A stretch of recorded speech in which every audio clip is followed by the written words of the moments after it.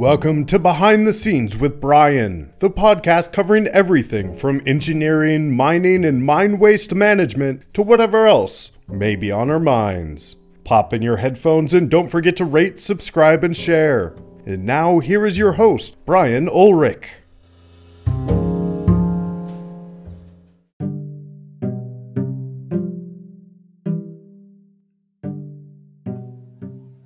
Hey everyone, this is Brian. This is Behind the Scenes with Brian, and today I am joined by poet and author Eleanor Swanson. Eleanor, how are you today?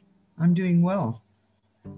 Good, yeah. How are all the listeners out there? I hope they're doing well also. I hope so too. Yeah, we're still pulling out of the pandemic as we record this, and hopefully you're surviving as well as anybody can be expected. Yeah, I've had my 2 inoculations. Oh, good. Yeah, I'm looking forward to my second one, I think, next week. Yeah, good.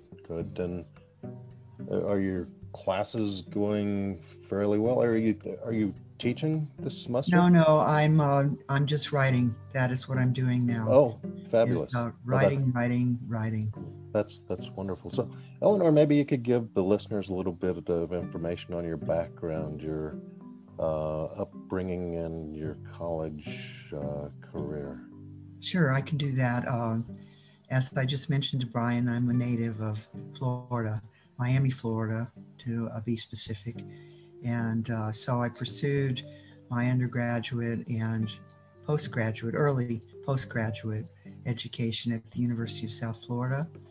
And I guess it's interesting to me that my first area of specialization was British literature, and I wrote my thesis on Samuel Beckett. And really moved on from there. Reading the 3 novels of Samuel Beckett, the trilogy, is maybe enough to make someone go mad. But I'm still here. Yep. I'm still here.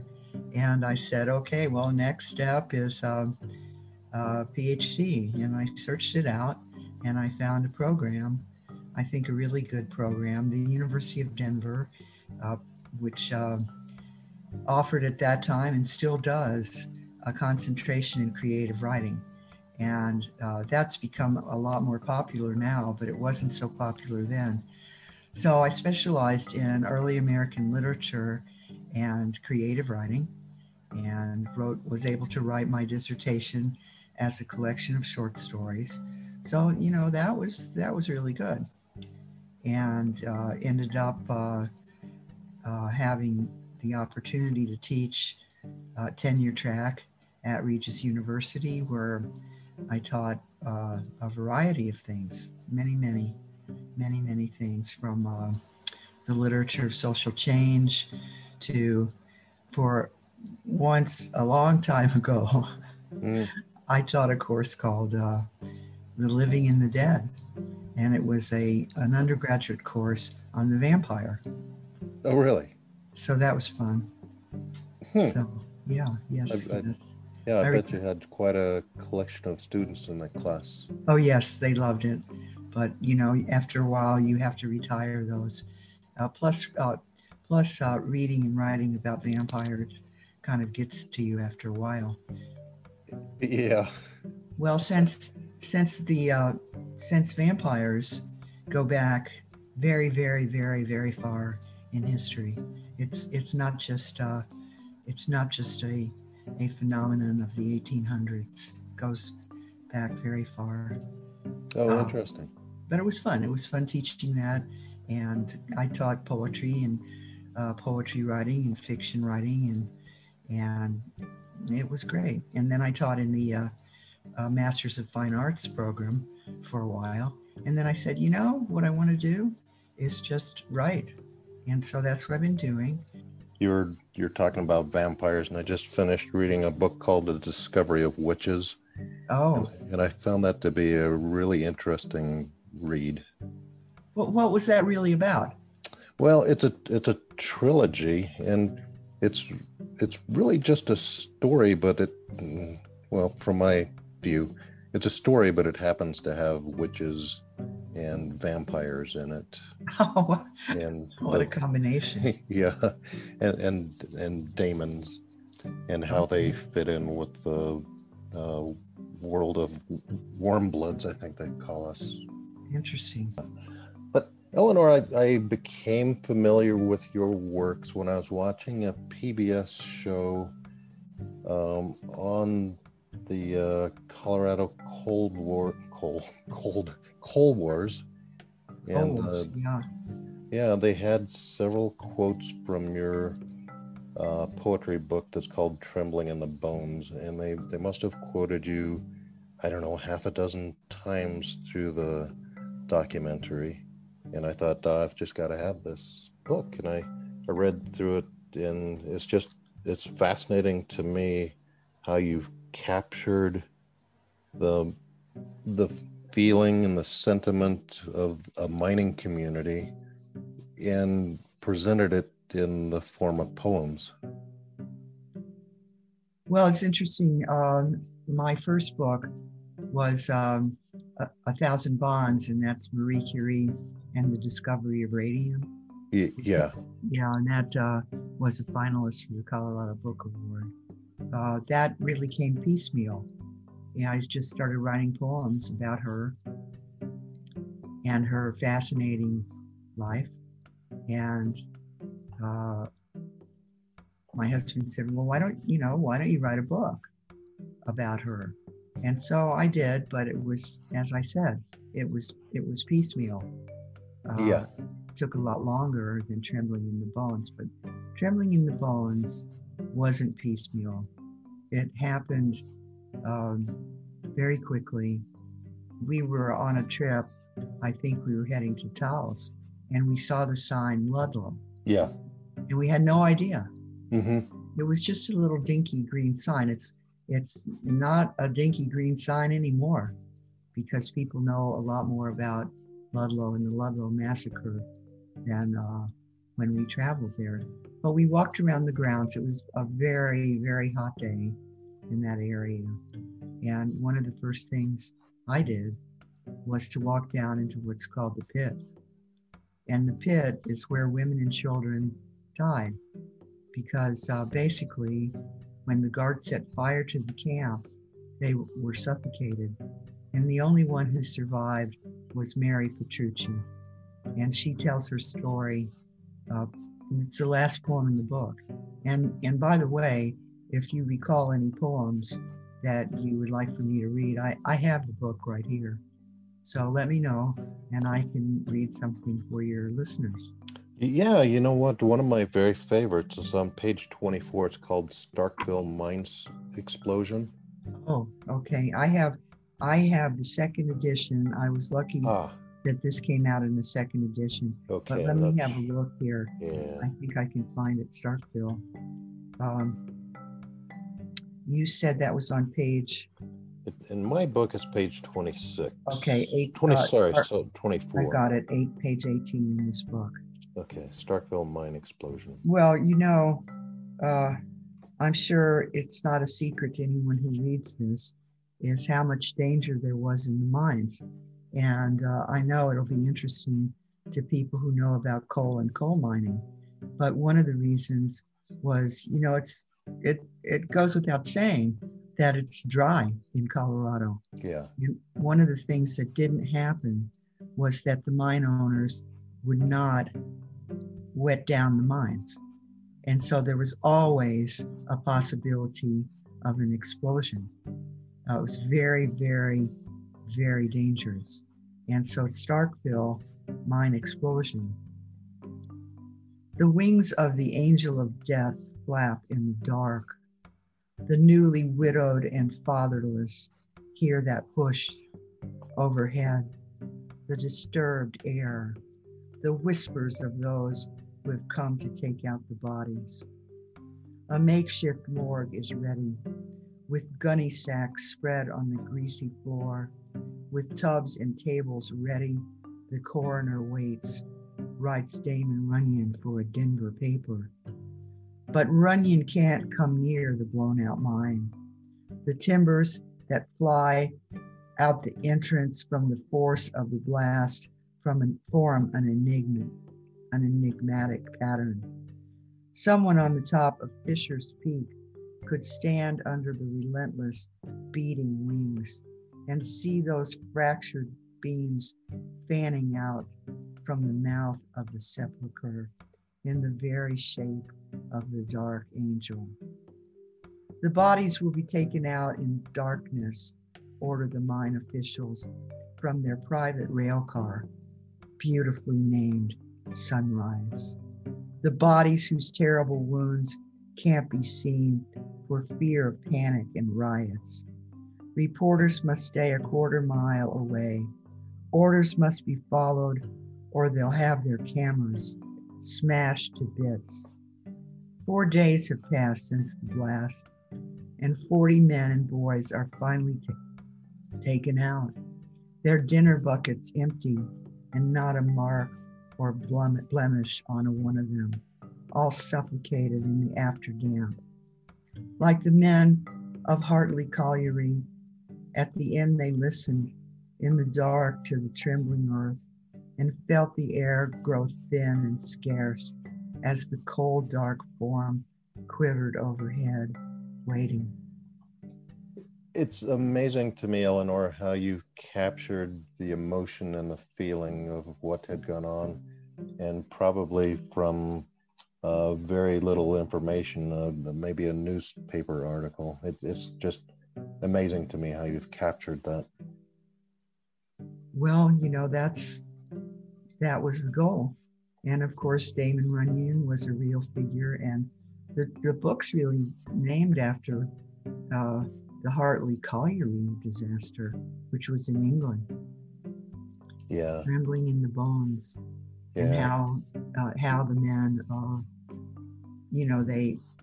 that was written about, how they are waited for death because there was no hope after Hartley Colliery. And after Hartley Colliery, by the way, which was one mine shaft, after that, they never ever built another mine that had fewer than 2 mine shafts. Mm.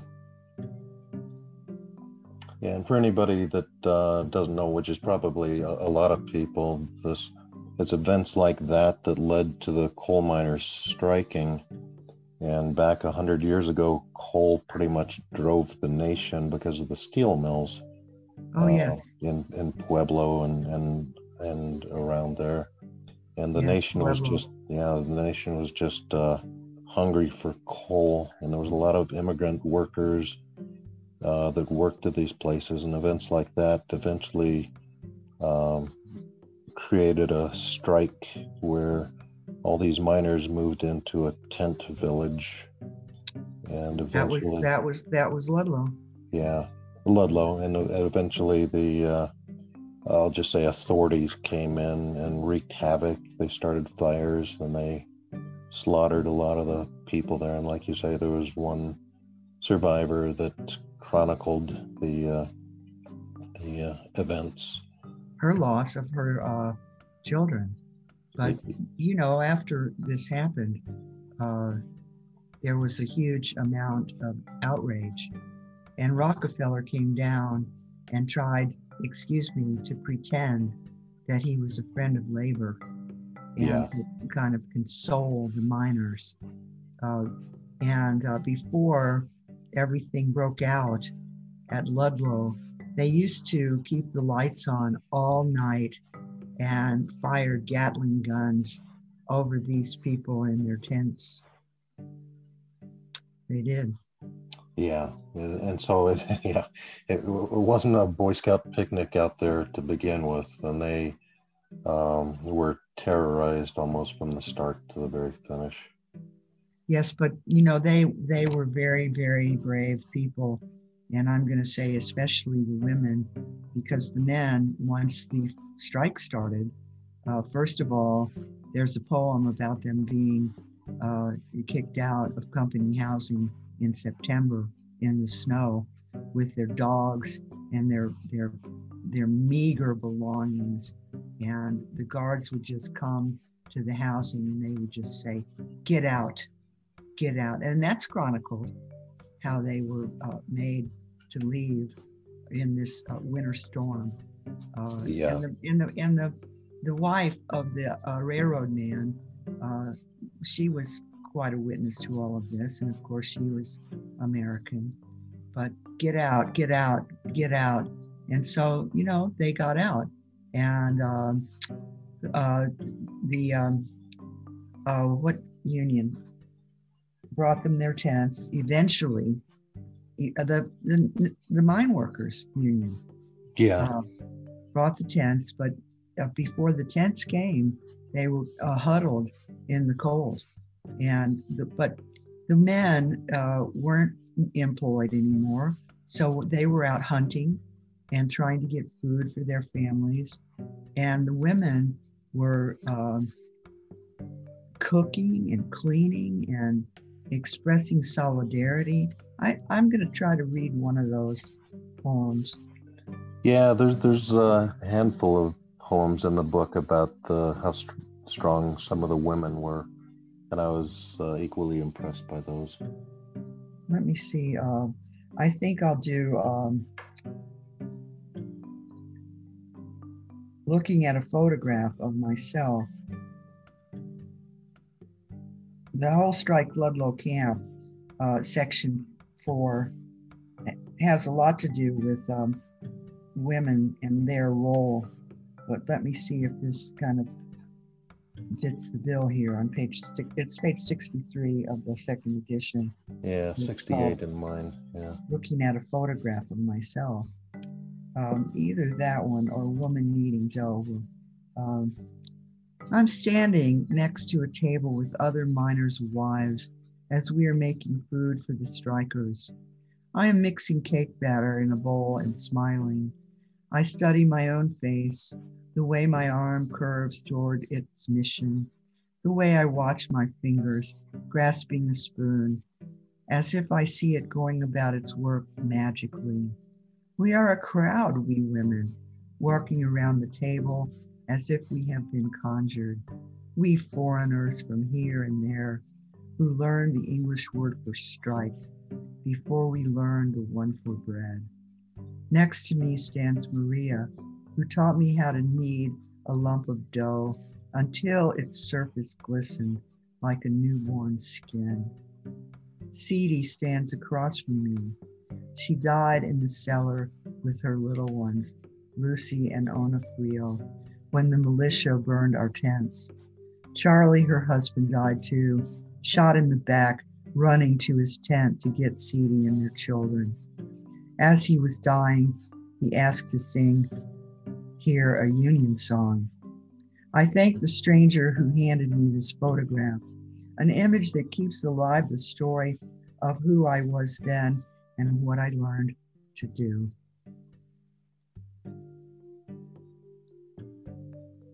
Yeah, very powerful. Very powerful. It's true. I mean, it sounds like it's not true that he asked us to hear a Union song, but he did. How do you put yourself into a frame of mind to become the people that you are writing the poem about? Well, I mean, that's what persona poetry is all about. I mean, I'm not that woman, but I can identify with what she did. Yeah. And as for the men, I'm trying to think how many poems are told from the point of view of a man. Let's see here. Well, Billy in the Lowground. Some of them, Billy in the Lowground, of course, is a famous bluegrass song. And so that is kind of the background for that. But that is not really a persona poem, but it is about the miners before the strike. They're dancing and they're enjoying the music and they're enjoying that particular fiddle tune. But in that poem as well, organizers for the union are circulating through the crowd. And so that's a kind of subtext in that particular poem. They're right there, and they're trying to get support for a strike, and they did. They did. Yeah. Now, was the strike successful? If you read the aftermath, part of the answer to that is no, it wasn't. Was it in vain? No, it was not in vain, but it woke people up to what mining during that period of time was all about.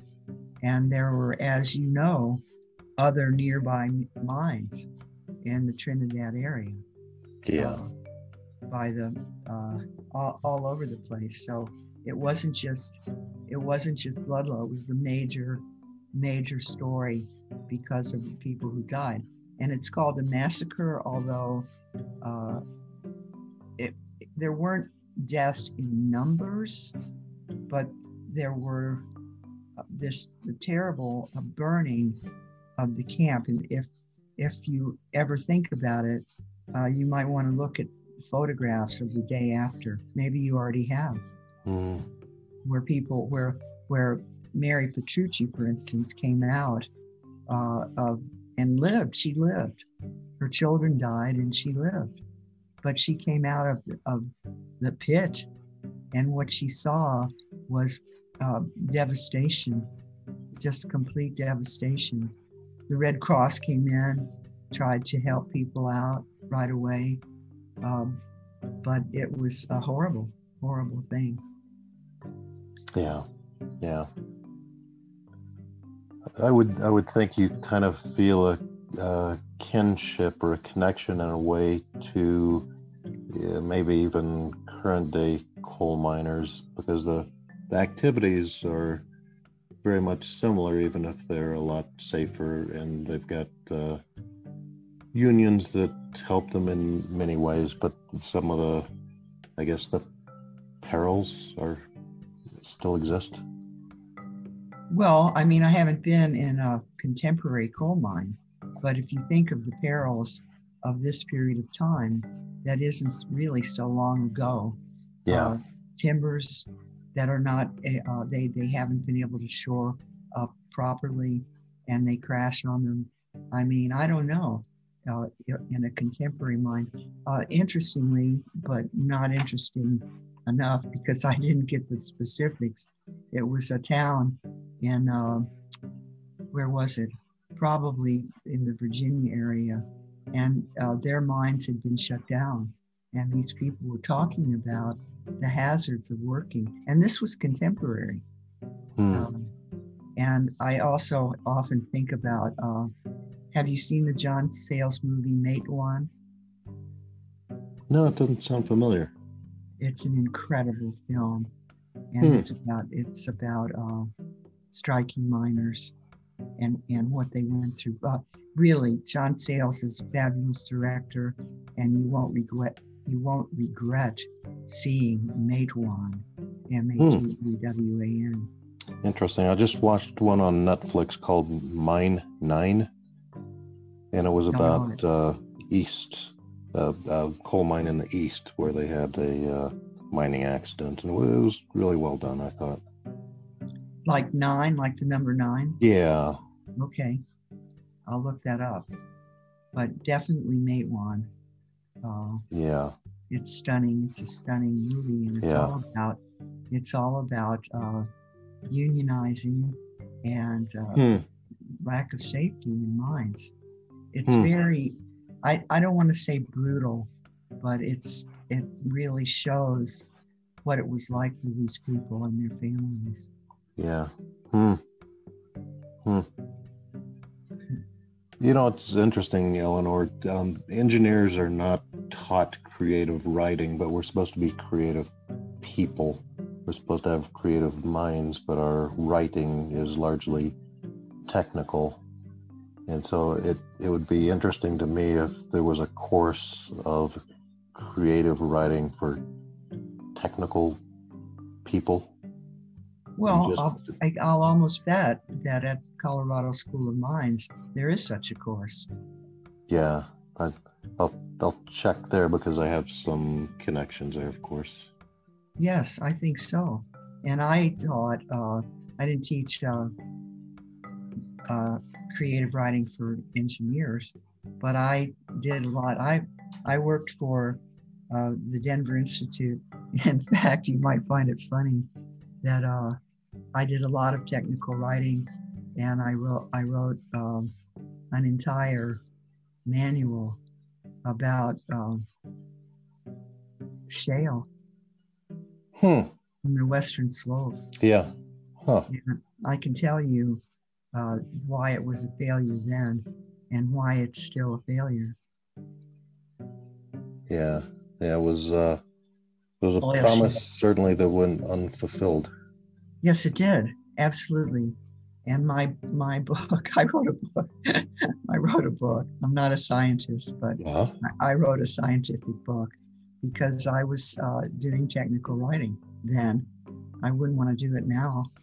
And I taught. I freelanced, and I did teach creative writing to engineers and scientists way back then.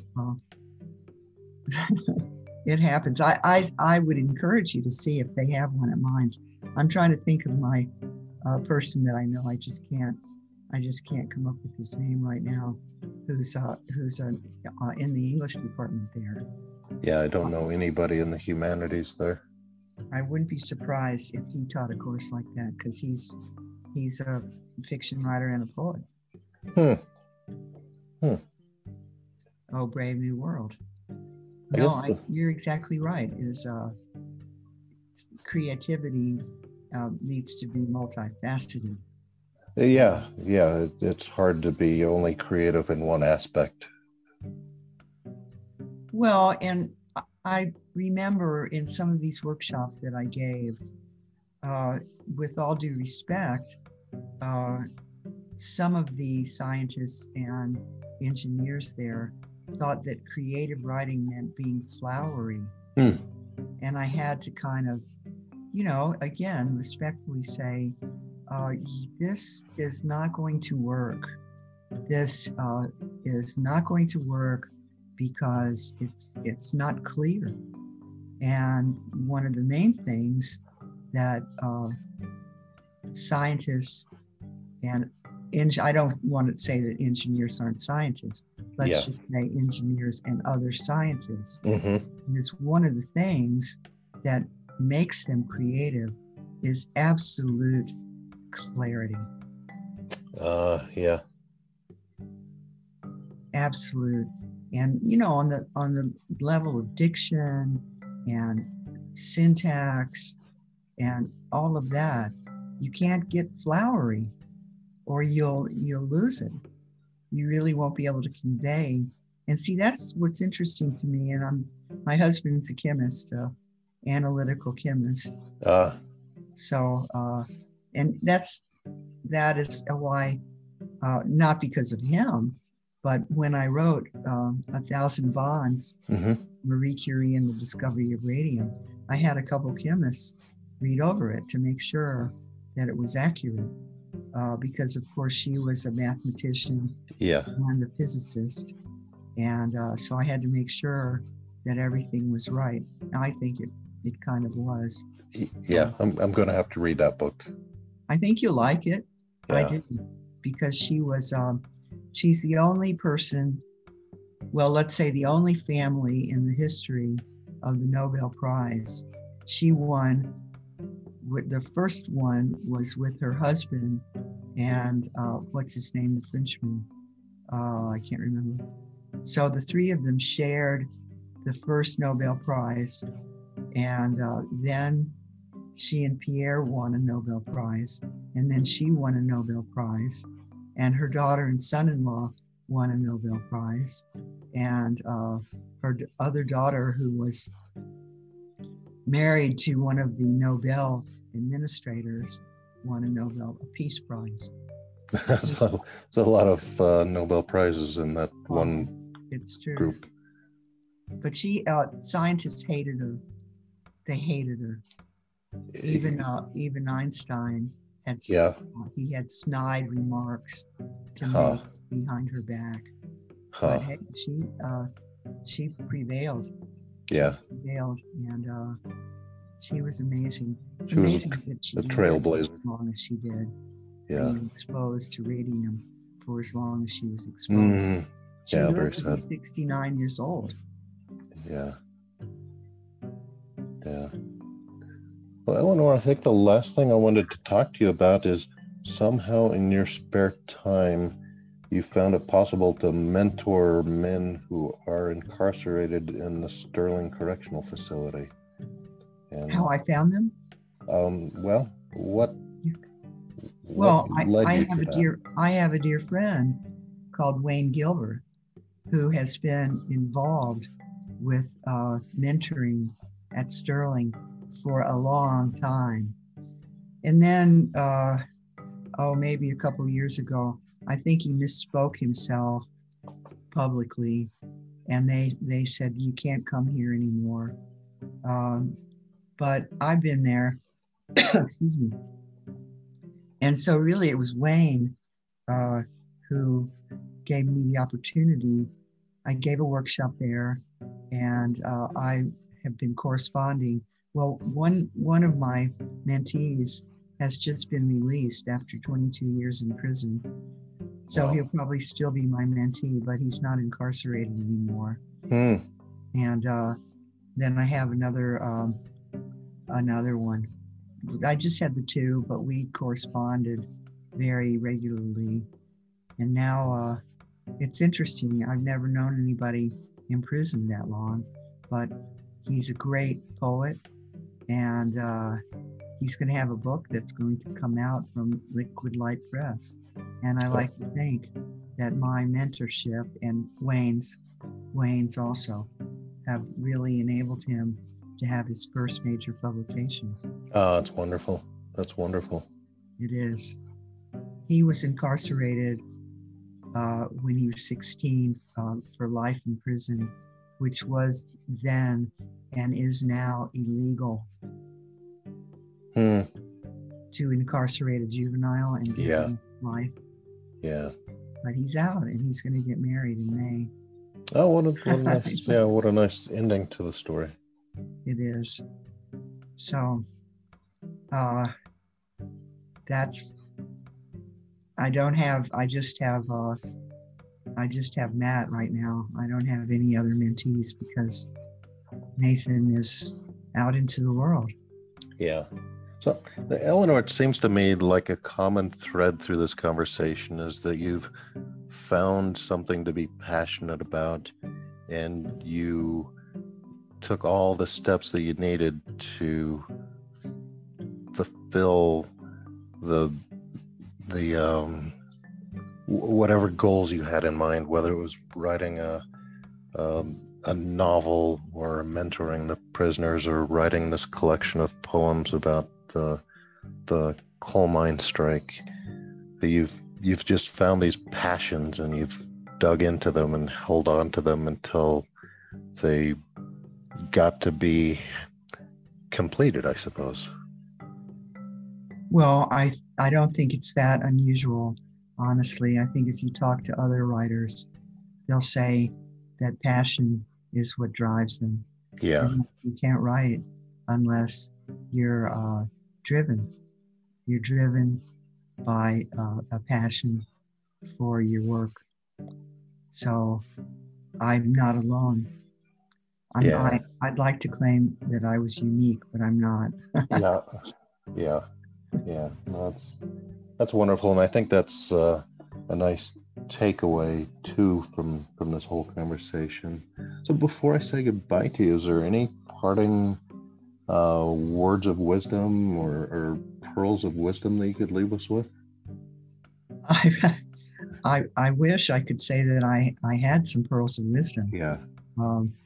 But I'll just say to anyone who's considering being a writer that let your passion drive you. Because if you don't have that, or, if you whine and say, oh, I don't have any good ideas, or I have writer's block, well, you're dead. Yeah. Metaphorically speaking. Because there's an interesting book, kind of an old book. I don't even remember the author's name, but the title of the book is instructive because the title of the book is "If You Want to Write, Write." That's my pearl. Yeah, no, that's a good one, and I've also heard that if you're trying to write to make a fortune, to have a bestseller, that's probably not the best thing to do. But if you want to write for yourself or to write and then give it away to 100 people, that might be an even nicer way to go. You can do that, but I write to be read. Yeah. And that's why I have 6 books and another book coming out. Is I write, and you'll see. I mean, you don't have a complete list of my publications, but it's huge. You know, the articles and the individual poems and short stories primarily, because that's what I do. I don't really write nonfiction, so I'm sending work out all the time, and so I don't just leave it to. I send my work to good journals and publishers, and I want to be read. And so, that's one of the things I have to say as we're closing, is that I'm extremely pleased that you found me because you liked my book. Yeah, and I was just thinking, I'm pleased too. I was just thinking that I've got to figure out who amongst my circle of friends I want to hand this book to so that they can also enjoy it, and hopefully they can hand it on to somebody else and somebody else and somebody else, and it'll just keep going, because I think it's a really remarkable collection of poems. Thank Even you. just stories, feelings. Thank you. Yeah. I appreciate that. Yeah. And hand it on. Start a little book club. Yeah, exactly. And Eleanor, I appreciate your time today, and I know you're busy, so I am going to let you go back to your day, but I really appreciate you coming on with me today. Well, and I appreciate your time as well, and I thank you so much for inviting me. Oh, absolutely. It was my pleasure. All right. Have a good rest of the day. All right.